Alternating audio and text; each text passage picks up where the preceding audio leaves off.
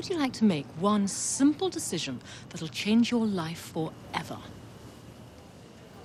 Okay, I'm glad Scientology works for you, but... Just listen.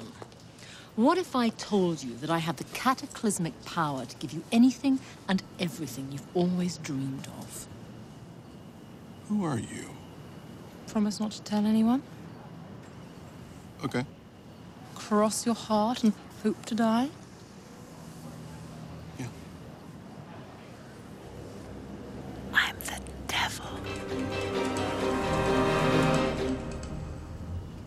Okay. I think somebody's had too many martinis. Hello, listening people. Hello. You're listening to Spin Polish Presents Pictures Powwow. I am one of your hosts, Ryan Swinski. And I am Bartek. Bartek, how are you? I'm good. How are you? I'm very well. Very well. I'm very, very well. Very I'm well. doing very well. I'm Polish and I spit, so I'm doing very well. Dobrze. Whatever that means. I don't speak Polish. So we are doing our show Pictures Powwow, the show in which we cover a movie that has come recommended. The order of it is Bartek, then me, then listening people. We happen to be following on a listening people's recommendation this episode. Mm-hmm. At the end of last episode, I said what the movie was and whom it was recommended by. Bartek, could you regale us with that recap? The recap. Previously. On Twin Peaks episode. Hasn't happened in a while. We have chosen Bedazzled from 2000, starring Brendan Fraser. Sorry, is it Fraser or Frasier? It's not Frasier. Fraser. Brendan Fraser and Elizabeth Hurley. Yep, that's right. Not the 60s one. And it was recommended to us by my stepbrother, Maciek. Did you tell him that we were doing this? Or have you informed him in any sort of way? No, but I'll tell him when I get home tonight. And he'll be very excited. We are doing 2000 Bedazzled. We will be talking about this in depth, spoilers and all. So if you have not seen this, do watch it because we are going to be talking about it. And it's a light, entertaining movie. It breezes by pretty quickly. It's an easy find. If you're entitled to, you can even watch the original movie and give us some insights on it, because to get into the history of our relationship with this movie and the original movie, I have seen this movie. I have not seen the original movie. I have honestly not seen much of Dudley Moore or Peter Cook stuff. Honestly, I'm aware of them as comedic titans and people of that time, but I have not actually watched much of their stuff. As I have mentioned on the show before, when it comes to comedy, I'm a little bit of a blind spot when it comes to the 60s and early to mid-70s stuff. I'm a bit more mid-70s, later 70s onwards, or the 50s backwards kind of stuff. The 60s to the early 70s are a little bit of a blind spot, and they kind of fall in that era. Yeah. So We've done Pink Panther, it's good enough. I've done Pink Panther, so it's good enough. And so I'm a bit blind on that, but I have seen this movie before. I grew up with this movie. This was one that I owned on DVD. This is one I've watched on TV many times. I know it pretty much like the back of my hand. You watch it again and it just kind of like everything comes flooding back, like the music, the credit sequences, the editing choices, the cinematography, the acting, the costumes, all this stuff. It just like it's bombarding you, and it's like, oh yes, I'm back in it now. And it's one of those comfort movies that you watch where, although I wouldn't necessarily call this the greatest film of all time, it is a film that I'm so familiar with it that I could put it on at any time and I would be in a pure zone of joy and comfort. To give a little backstory about my viewing experience last night for it was, Friday night, my wife and I got home at different times from work and we were just really drained and kind of really snippy at each other, just kind of, the stress of the world is happening right now. We all know what's going on with the big life-altering, world-changing events going on. And my wife and I both happen to work in industries in which there's children and lots of people, and we're like, stressed out, and we were kind of arguing with each other, and then we had to put this movie on, and we put the movie on. We were still kind of bitter towards each other, but then the movie just kind of paved over all of that, and it was just a fun, joyous experience in time, and I'm absorbed back into the world of it, and I'm quoting it, and I'm like, oh, I love this bit. Or, man, Elizabeth Hurley's hot as shit. Like, you have to comment on that. So that's kind of my relationship and history, and even my viewing experience for the movie on this watch. Bartek, what about you? Do you have any history relationship with this movie, the original, any of this? The original, no, and as for this one, I'd seen it once before when Maciek showed it to me. I think it was about a bit over a dozen years ago when he showed it to me, and I remember really liking it, and he had a downloaded copy of it, and I remember I specifically got him to copy a version for me, and I had to reformat my computer at some point, so I never ended up rewatching that copy, but I'm glad that I finally have been able to see it again. And what do you think? Yeah, I enjoyed it again. So Bartek and I are big fans of the Austin Powers movies. Oh yeah. And this movie obviously has Elizabeth Hurley in it, who's in the first two Austin Powers movies. Really, the first one. She's in the opening sequence of the second. Yeah, the girl from the second was in our last film. Yeah, that's true. Unfortunately, so next week we're doing a Beyonce movie, right? Unfortunately, we doing the other Pink Panther? The one with her in it? With Steve Martin? No, unfortunately. I was thinking like, oh man, I really should pick a Beyonce film. And at one point I was like, I guess I could pick Goldmember. It's like, oh no, that's two on the nose. And I think we would rather, if we did Austin Powers, do them in order. Yeah. Like, maybe I could push us to do the second one because we've talked about it on air a bunch and everyone kind of knows my history with the second Austin Powers movie. But, Elizabeth Hurley's in this. So I've got to ask you, Bartek, we all are familiar with who Elizabeth Hurley is. She's an actress, model, fashion person, all-round attractive woman. How familiar are you with her work, though? I mean, we know that you know Austin Powers, but have you seen her in much else? Off the top of my head, I can only really think of Vanessa Kensington in Austin Powers and The Devil in This. So, those are two very different styles of characters and performances. This is a very mischievous, cheeky, know-it-all, smarmy, devilish character, while Vanessa Kensington from Austin Powers is a lot more prim, proper, by the books. Yeah. So how did you feel seeing Vanessa Kensington, Elizabeth Hurley, kind of play this kind of character? It was a lot of fun. It was a lot of fun. Yeah. I'm more used to, when I think Elizabeth Hurley, I think of this. I think of this, because Elizabeth Hurley in real life has a very smart mouth on her, and she's kind of cheeky and rude and all of that. So when I think of Vanessa from Austin Powers, I think of that stepping out of her realm. Mm. Not out of the realm of being a sexy lady, because that movie's all about her being sexy too, but being kind of prim proper towards everything is a little less familiar to me than kind of this, where she's more domineering and kind of cheeky and rude and crude and just all-round bitch. Very, very trickster. Very trickster. Yeah, and when it comes to Elizabeth Hurley, I've got to say, the Austin Powers movies, yes. This movie, yes.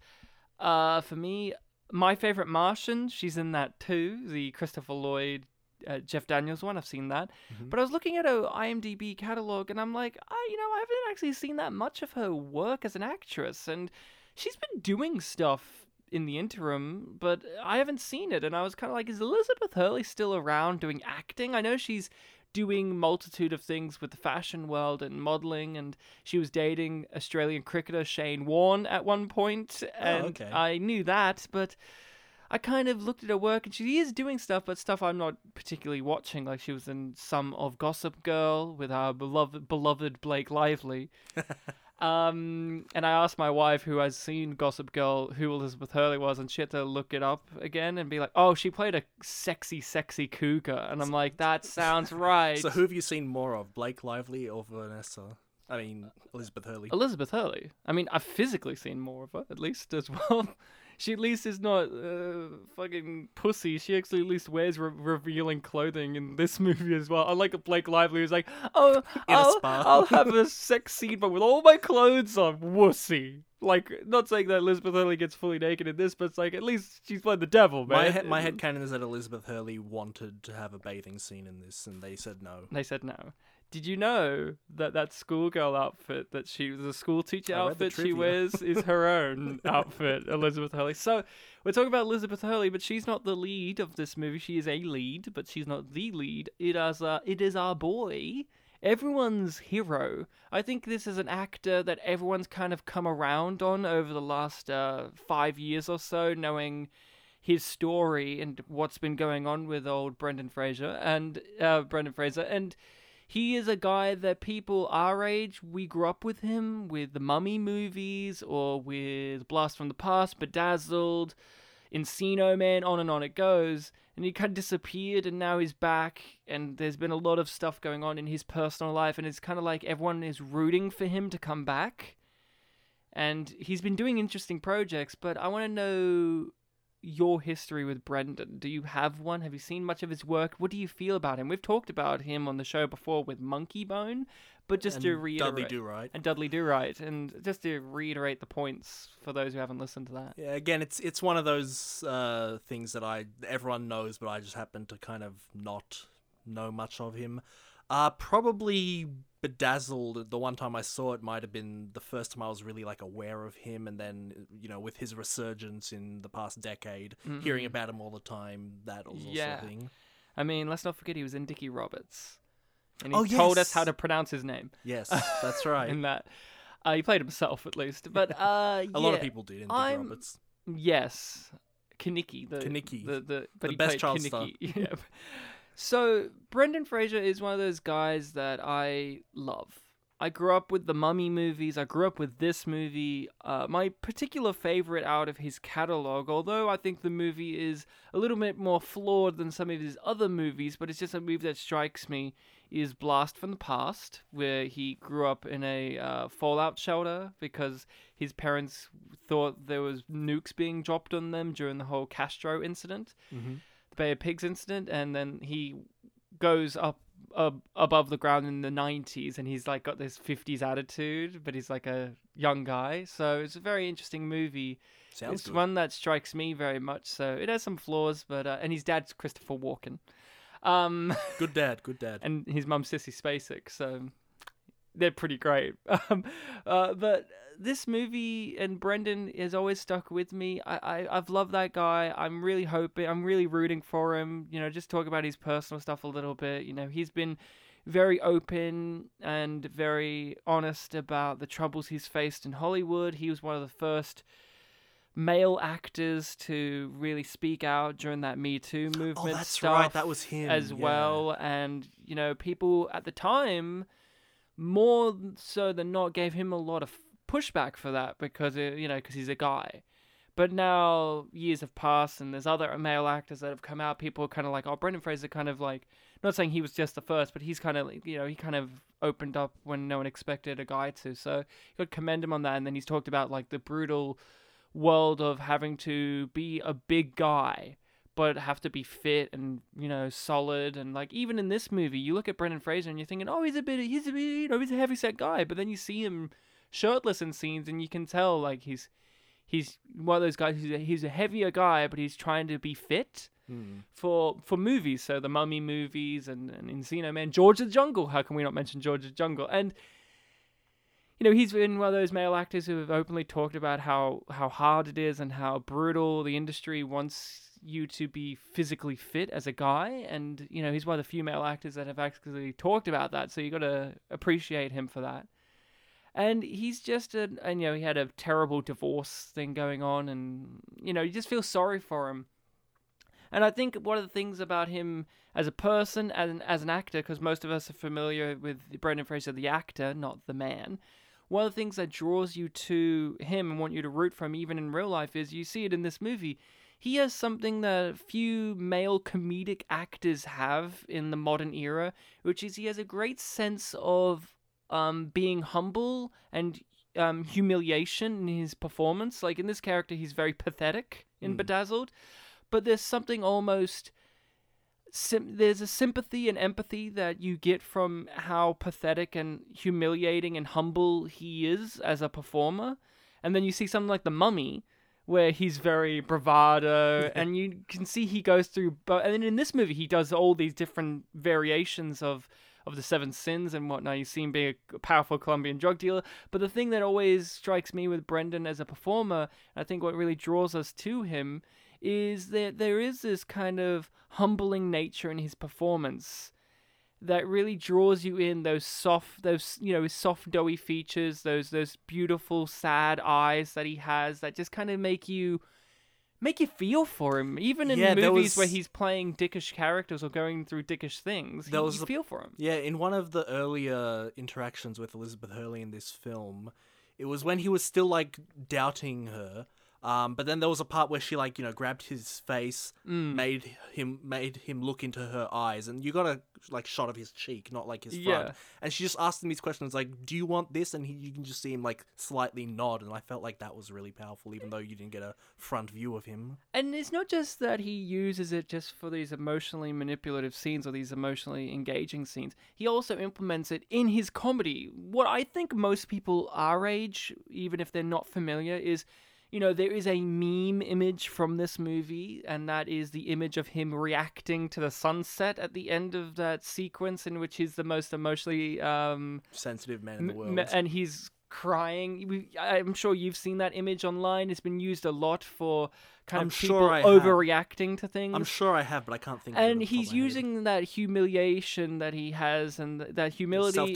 Self-deprecation, humility, and humblingness to a comedic effect in that scene and in others in this movie. And he rides that thin line of using it for comedy and using it for drama in what is a light-hearted comedy throwaway film. I'm not saying that this is a deep, emotionally resonant film, but I will say as a comedy film, it has a message, it follows through on its intentions, and it stays true and honest to the characters for the most part. How did you feel, Bartek, about this stuff? About what did you get out of this movie? Talk to me about your experience. Yeah, definitely since I haven't seen it in over a dozen years, it was nice coming in like semi-blind. I didn't remember what all the sequences were. In fact, I don't think I remembered any of them. It was more like when I saw them and I was like, oh, I think I do remember this. How could you ever forget the Colombian drug dealer sequence? I think that's the best one. Some of them, like, I was guessing, like, oh, was this how he was undone? Was this how he was undone? And I was like, oh, that's how he was undone. Or, Yes. like, what did Elizabeth Hurley screw up here for him? Yeah. Like, oh, yeah, he's got a small dick, doesn't he? Yeah, so it was very nice coming in, like, semi-fresh. Semi-fresh. Semi-fresh. Just like me in real life. To talk about a negative I have with this film, although I just said all this stuff about Brendan, I think the movie does a disservice to his character at the very beginning. We're introduced to him, and he's very pathetic. He's a doormat. They literally say that in the title sequence, and you get that feeling at the very beginning. But as soon as he meets Elizabeth Hurley, it's kind of like he's a different character. Yeah, he's not as meek, and I think that's a problem of, you can have that journey throughout the thing, but at the very beginning, he does not have a backbone enough to even be snarky to his work colleagues, but he apparently has a strong enough backbone to face off against the devil very early on. And I love the dynamic that him and Elizabeth Hurley have. I love that back and forth. I love it. But I think that they set up his character as too much of a non-self-aware, meekish dweeb. And they even say in the trivia that I cut some of that down because it was just too pathetic. Yeah, I read that. But I think they did a disservice to him. I think he was played and written as too much of a caricature at the very beginning. And then once he meets Elizabeth Hurley, he kind of has opened up. And I'm not saying that that's necessarily something you can't do. I'm just saying I think it was just too overwritten and too caricature to make it work. Because you think about, here he is against the literal devil in their first scenes, and he's like being very snarky and dismissive and doing these one-liners and doing all these things. And yet a scene ago, he could barely talk to these dickheads at work. And I just go, I don't know. Yeah, I could see maybe if there was a bit more context added, I could see it as working, well, because when we see him as being, maximum pathetic, where he's talking to the people he knows, that's like his everyday life. These are people he already knows. People already know him. He's already got, like, misconceptions that they like him or whatever. Yeah. And then, like, the moment he leaves them, he talks to Allison, he gets turned down, he's a bit upset. And then from that moment on, that maximum dweebiness we don't see anymore, and that's when he meets Elizabeth Hurley, so... Yeah, I mean, he doesn't wear glasses ever again. Oh, fuck, you're right. I guess he didn't need them. That's right, he wore glasses at the beginning. Yeah. Yeah, I guess he could see clearly. But yeah, I can see it being as a contrast between how he is with the people he knows in his everyday life and then Elizabeth Hurley. But then we don't have as much back and forth there. It's pretty much there, the way we see it all through the movie, and then when he meets them again, he's already, like, changed. Yeah, and I think that's a bad thing they did. I think it would have worked better if he had that dweebish attitude with her, even though you're missing some great one-liners or dynamic.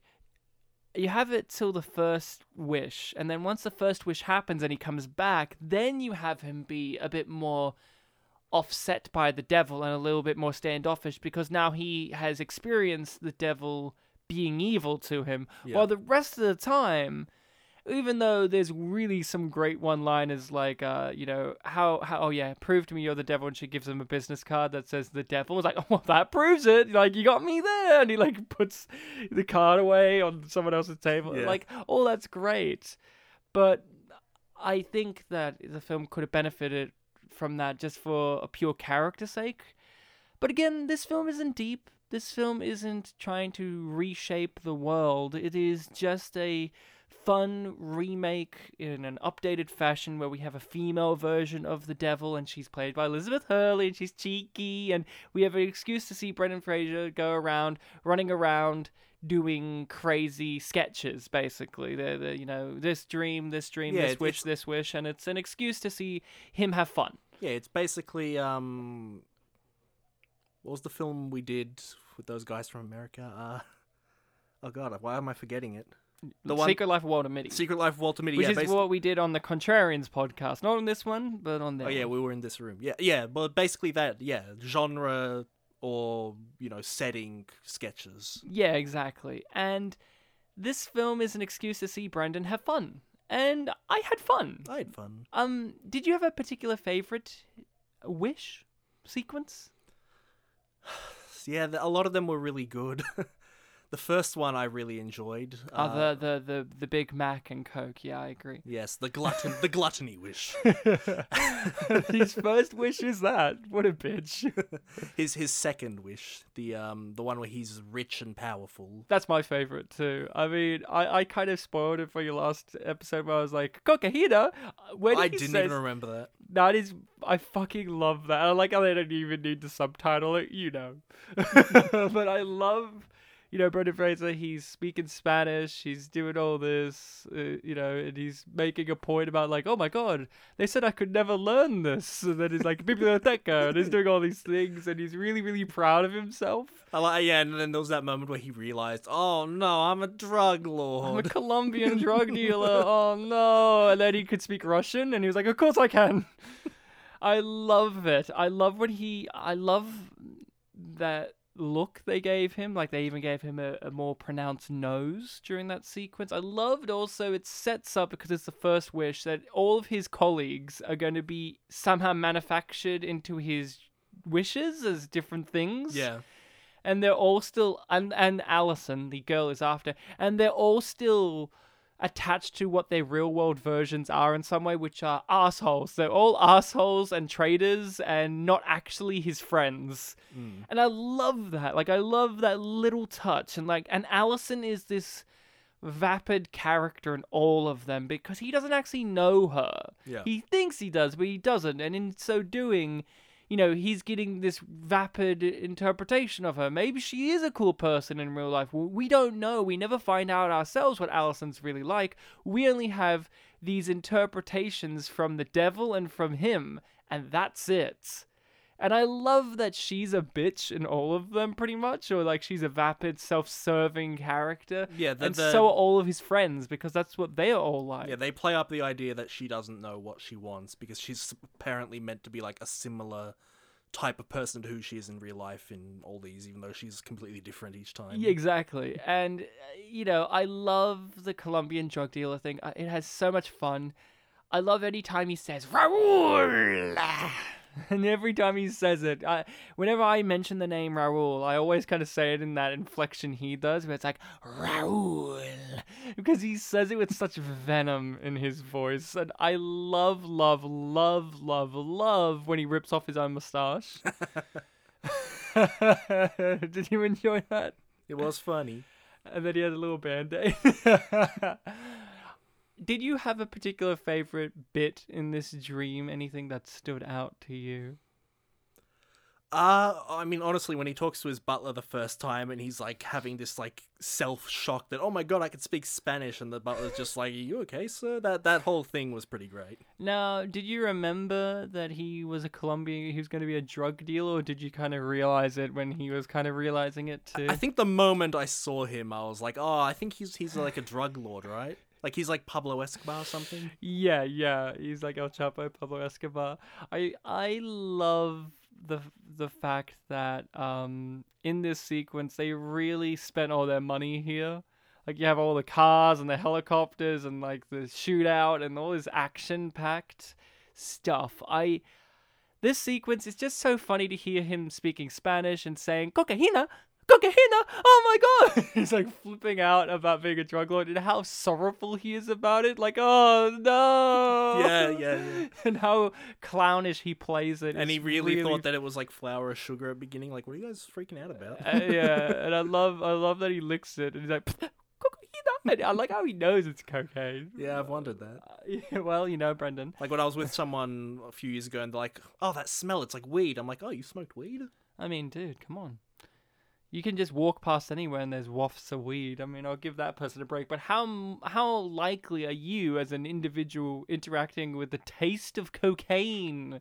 At least with the wafting smell of weed, you don't get that. You're not. Yeah, I know. It's more extreme than that. But yeah, the taste of cocaine is a little bit more out there. But I love this sequence. I love that she, sets up that she's going to dick him over and over again. And I love the fact that he tries his best to make sure that these things don't happen, but she always finds a way of dicking him around and betraying him. And I love, there comes a point where you have to go, how are they going to do 7 of these? Which they don't. They do like 5 or 6, but yeah, and one of them is really short. On purposely so. Yeah. You question why would he continue doing these?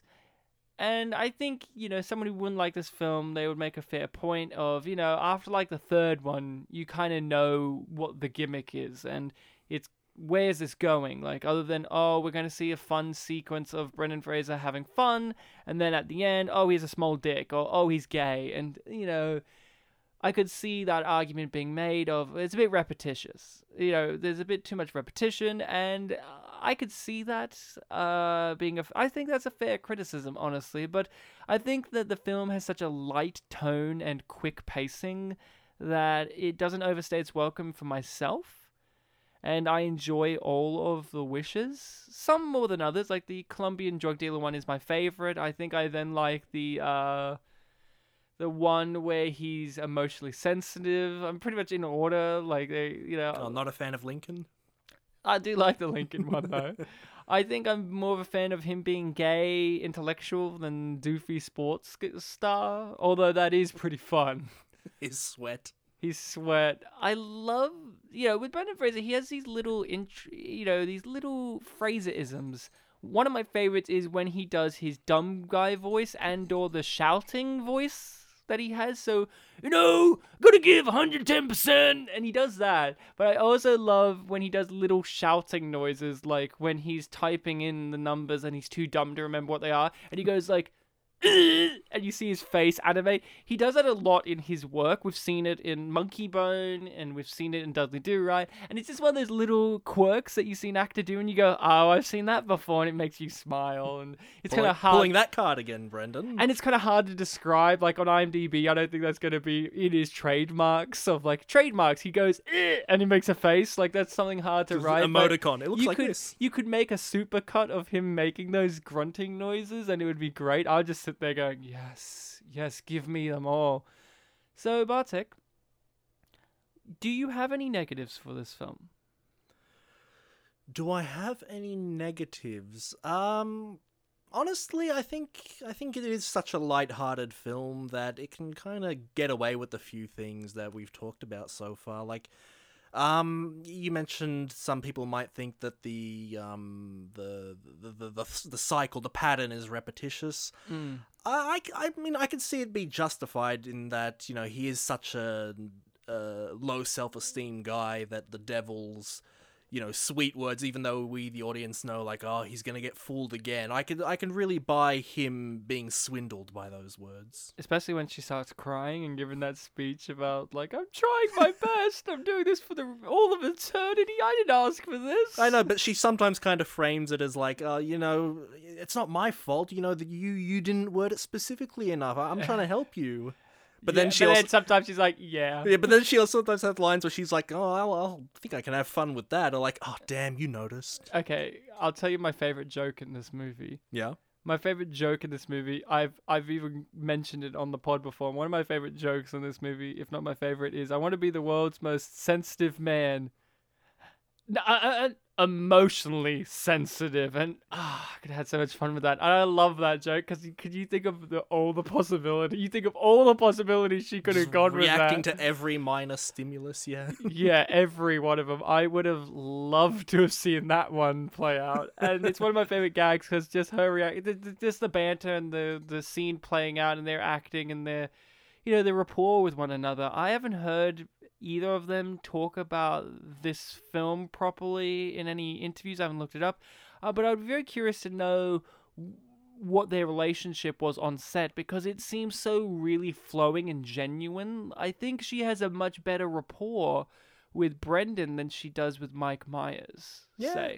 I feel like these two bounce off of each other more so, but maybe it's because they're both very cheeky characters because he's very cheeky as well. Like he has his little zingers in there. Like I love there's that line where he's like you're a very beautiful woman in a strong, forceful kind of way, and it's just very good. A negative I have with this is I never have. I don't care for at the end he gets a girl and the girl happens to be the same actress who plays Allison. I've never cared for it even since I was a kid, and I don't necessarily understand the reasoning as to why it has to be her again. I could see the argument being made of, oh, you know, he pined for her and this is kind of like a reward he's getting, but then at the same time, that's kind of like bad that he gets a female trophy at the end who represents the woman he was interested in. Yeah, if he went after her because she looked like Allison, that would be a bit shallow. But we know that they have stuff in common just by how she plays it, but I don't care for that it's the same actress. I don't really care for it. It gives you that little bit like, do you have a sister? No, I have brothers. And that, but I'd rather have it have just been someone else, and it makes him feel a little bit less obsessive, because to me, unfortunately, even though the film is light and the tone is there, and they do put the effort in of giving her a characterization that would match his character, she's basically a female version of him, which can also be tiresome to have the romantic interest be the female, the opposite gendered version of the main character, but I really think it does a disservice of having it be the same actress because it just kind of makes his character like an obsessive person in a way that I think his character's grown beyond.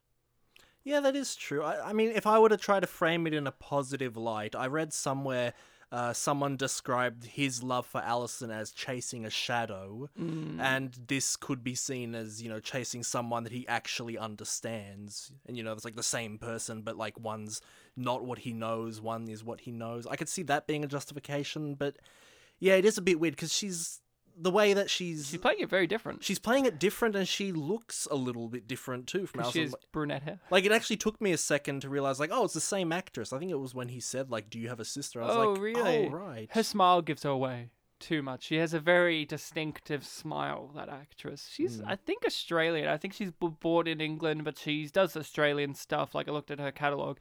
Don't recognize her from anything else, but I've seen this Right, movie she's enough. Tony Abbott, yep. She's Tony Abbott.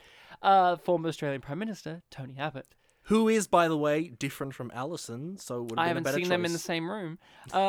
She does a really great job too, that actress. She has to play very different versions of Allison throughout all of them. I think my favorite version of her was the sports sequence version of her, where she was the the reporter, journalist, the because she journalist. really chews the scenery really well in that scene. She, like, when she kind of just waits for him to get undressed, and she just kind of is like crossed arms or whatever. She's just got this demeanor. I'm like, I fucking love you.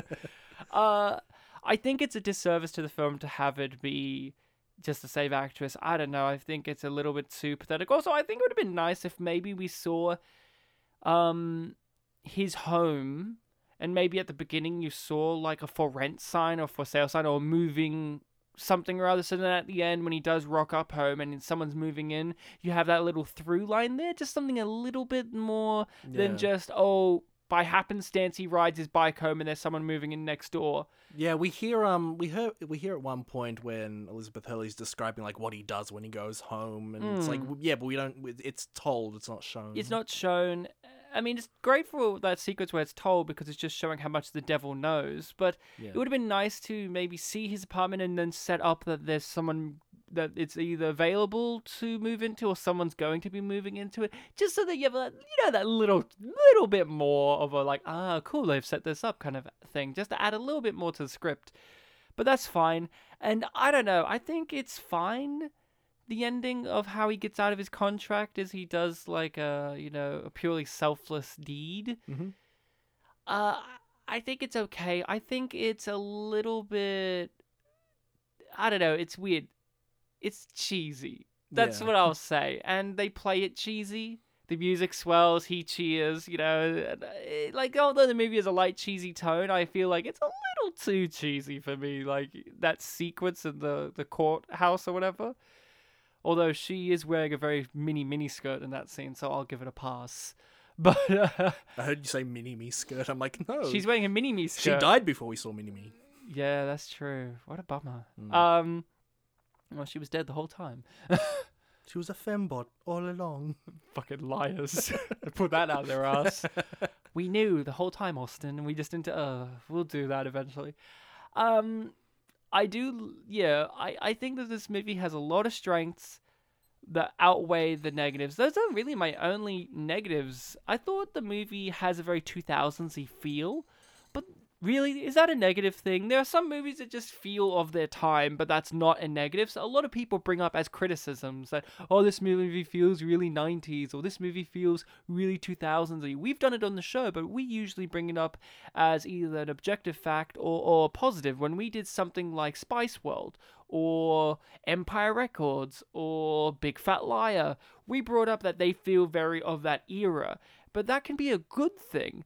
You know, it gives you this throwback to, it feels like it was a simpler time back then. Honestly, I've never seen that sort of statement as a bad thing, personally. Oh, I have. I mean, I've done it sometimes too. There are some movies that feel like I've said on the air before, there's some 60s movies for me that I'm just not into because it's a little bit too of its time and some of those elements I just don't gel with. Those are personal things, or maybe those can be objective things, like sometimes filmmaking styles are a little bit too of its time for audiences to get into now, and that's okay. You have to at least acknowledge that can be a personal thing, you know, or some movies are too, say, French, you know, or too American even. There are just some little things like this, and this film has a very 2000s feel. It released in 2000, made in the 90s, but it really does feel like a 2000s movie, doesn't it? Yeah, I'd say so. So Elizabeth Hurley's in this. We've mentioned a lot. She is How did you feel about her portrayal of Princess of Darkness? the prince, or princess rather. Yeah, I thought she was a lot of fun. A couple of months ago, I actually played the first Bayonetta for the first time. And you thought she should play it? And when I watched this film, I'm like, I feel like this was definitely somewhat an inspiration for Bayonetta. It's like the exact same kind of voice. When she's in the second outfit, we see the skin tight thing. Yeah. That was like very Bayonetta. There was one part where she had long hair that reminded me of Bayonetta. It's just like, just give her a lollipop and magic hair, and it's probably very similar. Yeah, and really long legs. I mean, Long she has legs. long legs, but you got to give her really long legs. Mhm. Because isn't that Bayonetta's distinctive visual? She has like these huge long legs. Yeah, and she's got the heels. And the heels to help. I've said love a lot, but really, this is a movie I just have a genuine love for. There's flaws and stuff in it, but it's just such a sweet-natured film. And Elizabeth Hurley's performance as Satan is really unique and interesting. This was probably, for me, one of my first introductions to a female interpretation of Satan, and one that doesn't just fall into being sexy. I think a lot of people will misinterpret that, because of course she is very sexy in this movie. She's wearing 19 different outfits. They're all very sexy. She has a sexual energy that radiates off the screen. But Elizabeth Hurley is using some supreme comedic acting skills here to really flesh out this character, to really amplify the nature of this interpretation of the devil. I do think at the very end of the day that she genuinely liked him, and she was genuinely a good person, even though she is the devil and she's doing evil things. I think at the end when she says, this whole good, bad, heaven, earth, heaven, hell thing, it all depends on you, the individual. I genuinely believe that. I think in this movie, that's where her and God are coming from. And I think it comes down to her performance really delivering that, because she's obviously being very, very mischievous throughout, but I think there is a genuine nature there, and that's through the performance. But I think a lot of people are going to look over that because they're like, oh, it's Elizabeth Hurley, she's hot. That was one thing I remembered. Like, oh yeah, wasn't she like super sexual? But then I watched it again last night, and I was like, no, not really. Yeah, I mean, she's irradiating a sexual energy, but she isn't being overly sexual as the devil. She's not like, I want to fuck you, or like anything like that. She's just a... No, Basketball Allison was more like that. No, exactly. And her interpretation of the devil is like... Very manic pixie dream girl. Oh, yeah. Her version of the devil is very much like, I got it, and I'm going to flaunt it. And, it's not like she is gagging for it or something. Like a lot of female interpretations of demons and or the devil have, of like these being very like, whorish kind of characters. Yeah. But this was one of my first introductions to the idea that the devil could be a woman, and I find that very interesting. And it's something that I always find an interesting interpretation and an actor or actress's approach to playing a feminine version of Lucifer or Satan or Beelzebub or whatever you want to say. I always find them very interesting because we associate the devil with certain things, and seeing a femininity put on those things adds an extra level and flavor to that character of Satan that you bring in on your own, because we all have our own baggage or interpretations of viewings of what we believe Satan to be as a character. Yeah. And each interpretation has to stand their own points.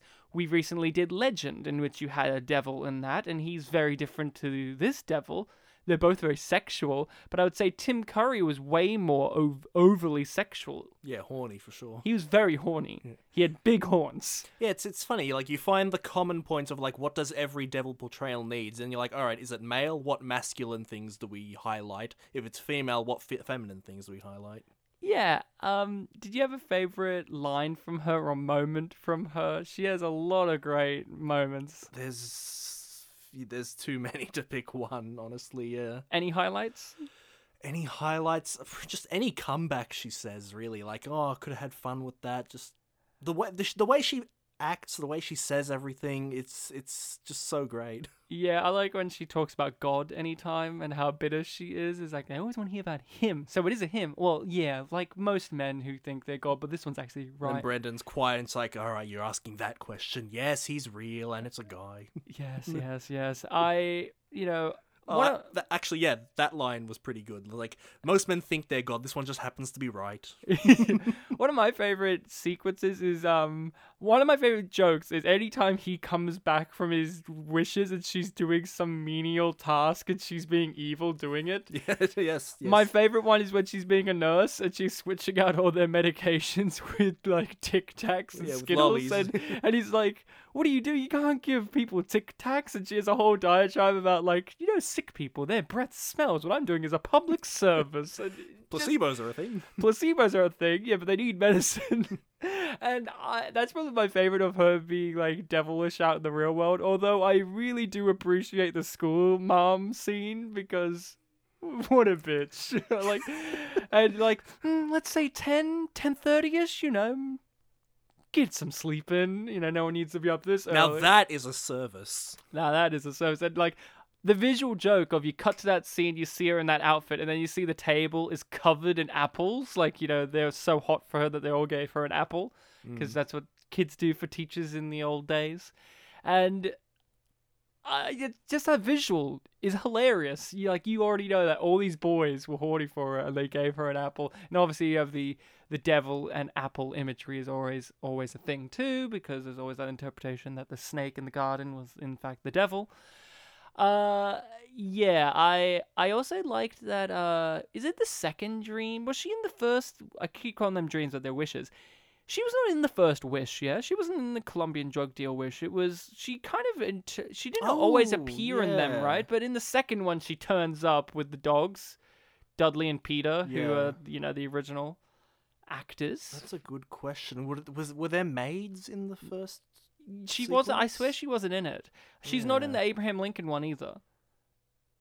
She's not in all of the wishes. She's a cheerleader in one. She's not even in the intellectual one, is she? I don't think she is. She only kind of appears every now and then to be a bitch or be supportive. You just jotted out half of them, so she was only in 2 or 3. Yeah, so she's not in all of them, which is an interesting choice. It's kind of have her in all of them or not. It feels a little odd that she's not in every one of them as some character that is there in the background. If she actually is in all of them, that'd be a fun thing to watch out for. What did you think? I don't know if you noticed, but in the scene where Brendan and her are talking in the car park after she's thrown the thing and the car's on fire in the background, when she's in that red leathery outfit, did you see the giant poster billboard thing behind them was just an ad with Elizabeth Hurley sexually laying down with a snake in her arm or whatever, and it says something like "dreaming of me." ...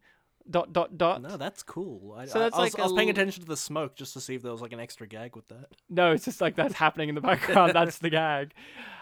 So there's little hints of he's grabbing this image of her, because I also the film does go out of its way to show that no one else sees her other than God. No one actually knows that she's there. When he's talking on the computer screen and they show that shot where it's the computer's not even screen. on. Yeah. Real good touch. That little touch reminds you that, no one else has seen her.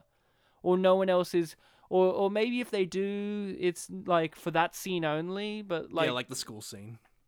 Oh, yeah, the school scene, or the scene where she's kissing Brendan and there are those two women there. And I think at the police station, did they acknowledge her? Well, he says that she's the devil, but they don't acknowledge it, that's actually, But they see her, yeah. Yeah, but whether she is a she in that scene, whether she is... Only he can see her form, and everyone else thinks that it's just someone. Well, we don't. Yeah, see that. only God knows in that scene. I see what you're saying. For the most part, no one acknowledges her. Yeah, they do a really good job of trying to keep her out of the things in a really interesting fashion. I'm going to talk about the wishes one by one. Mm-hmm. The emotional wish, the emotionally sensitive man. Oh yeah, the emotionally sensitive man. What did you think of that one? And also, what do you think how they made him look? Because they always give him a different look in each one. And His lips really stood out in that one. his freckles. Yeah, that one was pretty great. Just seeing Allison want to say something, but like He keeps he interrupting. keeps interrupting her, and he keeps genuinely like impressing her. Yeah. So it's like she's got something to say, man, but even she can't say it. Well, she can. His diatribes are so good in that scene, and his reaction to the sun. I can see why people have made it a meme. It's a great reaction image or GIF as well. And he's just like, I love when he does that Brendan Fraser shouty, yelpy voice when he's sensitive, even when he's like, when will that damn thing set already? And he has that rah, rah, rah, rah, rah noise that he Every does as a time. voice. He's just very specific cadence. Every time it cut to that one shot of the sunset, it was just funny. Like, oh, this is clearly him looking at it again. There's also that great bit where she's giving the lecture to him about what she wants and what kind of guy she wants, and then the guy from work as the douchebag like, beach "That's bro, me." that's me, and she's like, oh, thank God. And Elizabeth Hurley rocks up in that scene in a leathery bikini and some big dogs, and that's great. Sounds like she was wearing big dogs. she had big dogs. I really liked That's her a leathery phrase- bikini, but her big dogs really, really accentuated Named her Dudley, figure. named Dudley and Peter, after the original actors from the original one. That scene is great. It's all great, and then you have the sports scene. Yes, because he wants to be Yeah. a big dumb guy. How did you feel about seeing Big Brendan, like how they CG'd him or like visually? Did you find it distracting? Did you notice it, or did you just get absorbed into like, whoa? I fully understand what he means when Hollywood says that they need him to be fit. Yeah? He had to work very hard to get that tall. Yeah, you have to work very hard to get that tall. I I mean, he was fit in that scene. I wasn't distracted by any sort of CG. I was just like, oh yeah, this is what they had to do. How else were they gonna make him tall? Yeah, but like it is freakish to It look is at. very Like, freakish. and his blondie hair, and The constant like waterfall of sweat when he was being interviewed by that first guy. I thought that was gonna be your favorite one because he does a dumb guy voice that I could see you really liking, like the whole "gotta give 110%," and it's a team effort. There's no I in team. There's 110%, and then when he's being interviewed, like talking to her later, and he still doesn't know what to say. He's like, it's just 110%.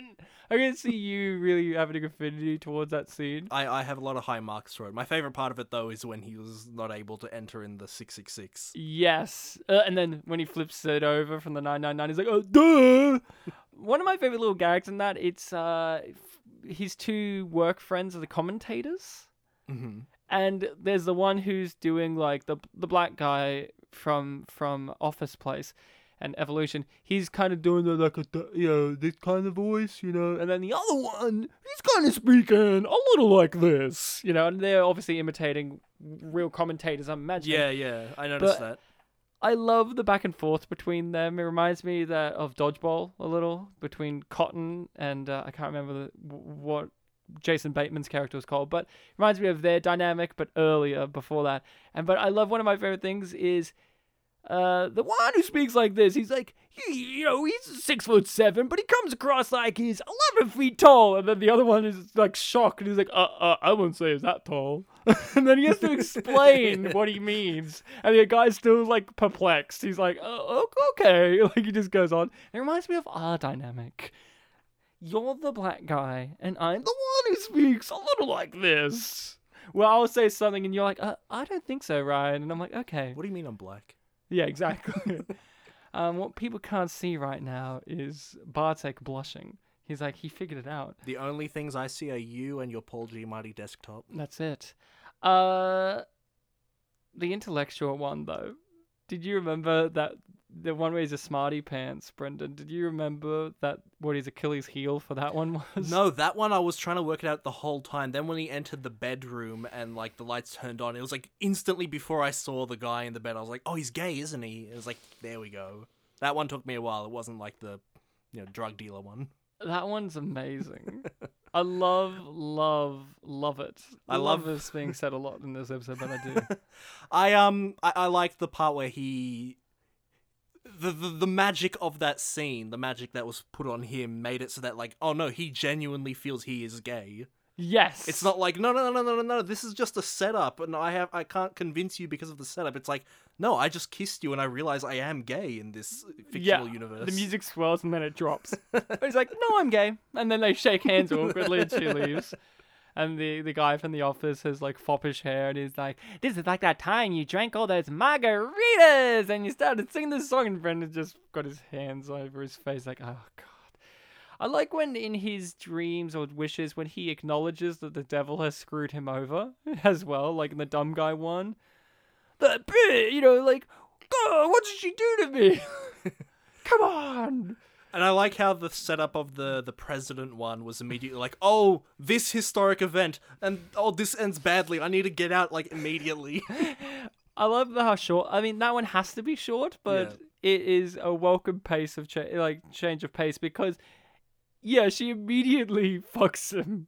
Fucks him immediately. Yeah. You're Abraham Lincoln. At the theater. At the theater. You're like, And he's like, I've seen this play before. No, it's a new play. It hasn't been put on before. I was like, oh, I know how it ends. I do like that John Wilkes Booth waits for him, though. He's like, hold on. Okay, now you go.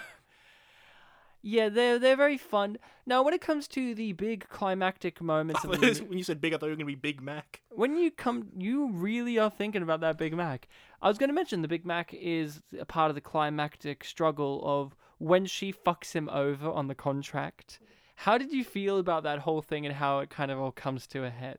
I mean, my immediate thought was, well, that was before the contract was signed, but I guess...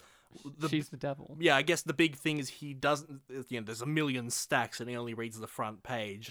And that also was like a double thing. It was like, oh, a part you didn't read screwed you over. You actually had 6 wishes after signing the contract, but also a part you didn't read got you out of the whole situation. Which is fair.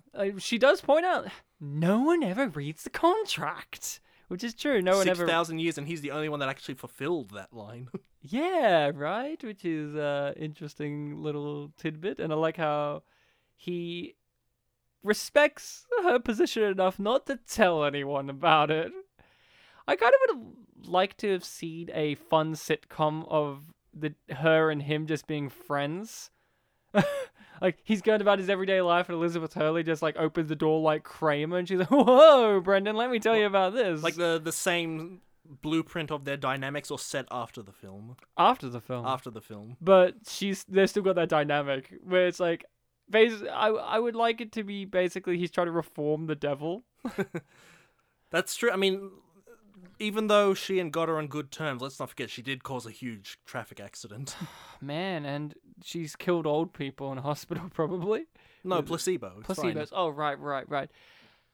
Bartek, I'm just going to say this, and I don't know if this came to your head straight away, but we meet God in the movie. Yes, and he was black too, just like 2 other things we've watched. Say their names. That's Evan Almighty and... well, technically, they weren't calling him God, but father figures, the universe. Yes. This came first out of those. Oh, when was Bruce Almighty? Bruce Almighty was like 2003. Oh, okay. Well, that's... I saw it after. Bruce Almighty's... But after this. Female devil, black god, you win. This...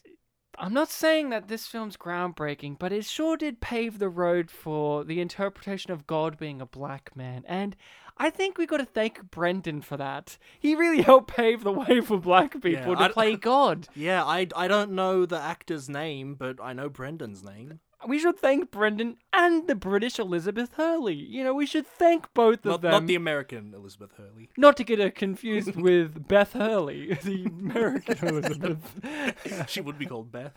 Yeah, or Betty. Or Betty, yeah, I was going to say Betty. Betts, if it's from the 50s. I am, of course, joking, but although God is very minimal in this movie, and I don't remember who that actor is, I think he did a very good job, and I thought his character, although a little bit ham-fistedly in there as like magical black man that solves the crisis at hand by spouting off words of wisdom. Oh yeah, magical black man. This wasn't written by Stephen King, oddly enough, though. So is it really the magical black man that comes out of nowhere? Was it written by the guy that made Year One? Sure, it was. It was directed by him, at least. Yeah. Harold Ramis, Mr. Ghostbuster himself, Harold Ramis. Yeah, this movie is just a fun little detour into what if the devil and I signed a contract. Can I have fun with that? And it's a fun time. Maybe one day we'll watch the original. I hear the ending's different in that one of how it all kind of works out. And that Elizabeth Hurley in that sequence where she's on the bus and she's wearing like the little glasses. Those are like what the devil wears throughout the movie in the original one, like the little roundy sunglasses. I'm sorry, with the bus scene. Where they're going to get McDonald's. Oh, right, yes, they catch a bus to Macca's. To Macca's. That's what they said in San Francisco, Macca's. Cunt. Macca's cunt. Having a Macca's run. I'll give you a gobby for some Macca's, cunt. Now that's a very Australian term. And that was Brendan Fraser saying it. And Elizabeth Hurley, she just said, "Fuck off, you nugget breeding maggot." That's what she said. Very Australian, this episode. You dog. That's all I have to say about Bedazzled. It does its job very effectively. It's just a very cleanly done comedy film with an interesting premise, some great performances, some fun direction, great choice of music. Just score and soundtrack is very fun. Mm-hmm. It adds to the journey of it. Just an all-around good time. Although there's some things that I think could have been improved, they're not deal breakers. Like, for instance, recently we talked about Small Soldiers, and that movie's also a fun little ride, but there were some, like, negatives that I had that kind of were like, you know, they're not deal breakers, but they are big problems. This isn't as bad as that necessarily. These are just little problems that I have, and problems I could see other people having, but for myself, this is just a fun, entertaining, turn your brain off movie.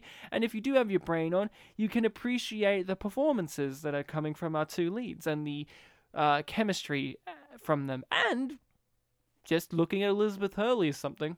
She is very attractive in this movie. I don't want to just throw away that there is a part of that. Like, a part of this movie is just an excuse to look at Elizabeth Hurley be hot. And but she does then deliver a great performance as well. But she is very attractive. Much more attractive in this than the Austin Powers movies. I personally think. I remember when we did an episode and I mentioned that Heather Graham was my sexual awakening, and our guest Sorab was very displeased because Elizabeth Hurley existed from the first one. And I'm like, yeah, but I just didn't find her as attractive, I guess. Or I was a bit older too when I saw the second one. But looking at her in this movie, I'm like, oh yeah, she's very, very hot in this. Austin Powers, like, she's very attractive, but in a much more mild-mannered kind of way. Bartek, yes. Your final thoughts? Great film. Had a lot of fun with it. Acting was great. Comedic acting was really good. I think, yeah, the chemistry that these two have is something that really should not be understated. It was, yeah, definitely the highlight of the film for me. Yeah. Well, that's about it for Bedazzled from 2000. Can't wait for them to remake it. 2000. I can't wait for them to remake it with Dwayne "The Rock" Johnson and Kevin Hart. Of course, Dwayne plays the Brendan role and Kevin Hart plays Satan. Oh, I was going to make a joke and say that Rebel Wilson should be the devil. Fuck you. Get out. Get out. But it's an Australian film. No, I'm done. Just pushes the mic away. I can't believe that.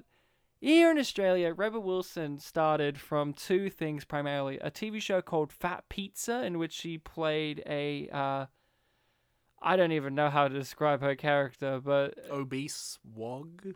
But yet she wasn't a wog, is the problem. Yeah, it was weird. And then the other show being a sketch show called The Wedge. And I can't believe that The Wedge and Fat Pizza, instead of being the height of her career, were launching pads for her to fucking talk at the Oscars and shit. I can't get past that. Well, yeah, launching pad for cats. Also, hashtag release the butthole cut. Just got to say that now. Do you know about this, Bartek? There's apparently a cut of the movie Cats in which they had digital buttholes. I think and people really, really want them to release the butthole cuts. I haven't heard the hashtag, but I think I might It was a trending hashtag. But, so, guys, instead of talking about the virus that's killing the universe right now, how about we hashtag release the butthole cuts? We'll do an episode on Cats I was gonna make when that joke. they give us the butthole cuts. I was gonna say we refuse to do cats until we get the butthole. Until we get the butthole cut, okay? That's all I'm going to say. I And only we'll- just heard of it now, and we'll refuse to do Freddy Got Fingered until they give us the Tom Green cut, in which, there's apparently a Tom Green cut, in which it's his director's cut that actually makes sense out of the title. No, wait. More so. Like, the More so, Freddy Got yeah. Fingered doesn't even matter in Freddy Got... It's just one of a million things in the film. Random detail on Freddy Got Fingered. You can just tell by watching Freddy Got Fingered that there's elements that are just kind of cut out of it. You can just abruptly tell, like, that whole sequence in the mental institution or whatever, that the home for abused boys or whatever. You can tell that shit is cut down majorly. And apparently Tom Green is like, yeah, there's a different cut of that movie, but they won't let me release it. Release the green cut, motherfuckers! Bartek, I do believe next week it is your episode, or next episode is a movie that you are delivering on to us to watch. What is the film? Yes, this is the. I also have a little cycle with mine where I pick an American movie one, Or at least a time. Western movie. Western. Well, I go with American. This one I'm gonna say though is it's one of those like joint productions between a couple of countries, but I'm counting it as like mainly But American. we already did Thunderpants. We already did Thunderpants. I believe this one is America, UK, and Canada. No Germany. Okay. We did Germany last time, Ryan. Okay. It's a film I've mentioned to you before, and it comes from the classic catalogue of films I saw in the cinema with my mum. It is Una from 2016. Oh, and Ben Mendelsohn. Yes. Oh. And Rooney Mara, I believe. Yes. Creepy Ben Mendelsohn, if I do believe. Una from 2016, I believe. 2016. Right. Okay, I'm excited. If you don't know, I'm a big Ben Mendelsohn fan. For those who may not have heard, I am a huge Ben Mendelsohn fan, and I often ask Bartek about this movie because I'm like, is he good in it? And the answer was always, yeah. And I just have never got around to watching it, so I'll be very keen to watch it. So make sure everyone to check out that movie for next episode. It's an intense movie, so It's a drama. Yeah, it's a drama. but it deals with some intense ideas. Yeah, the sort of like distant aftermath of some intense stuff. So keep your eyes peeled, and if you're sensitive to some stuff. But I'm excited, Bartek. Where can people find us? You can find us on the internet Okay, by cool. looking by looking Bye. by looking up Spit and Polish Presents on various websites such as Google, Twitter, Podbean, Facebook, YouTube. Make sure you add the presents, or else you get some shoe shining videos. Spanish. That Spanish streaming site.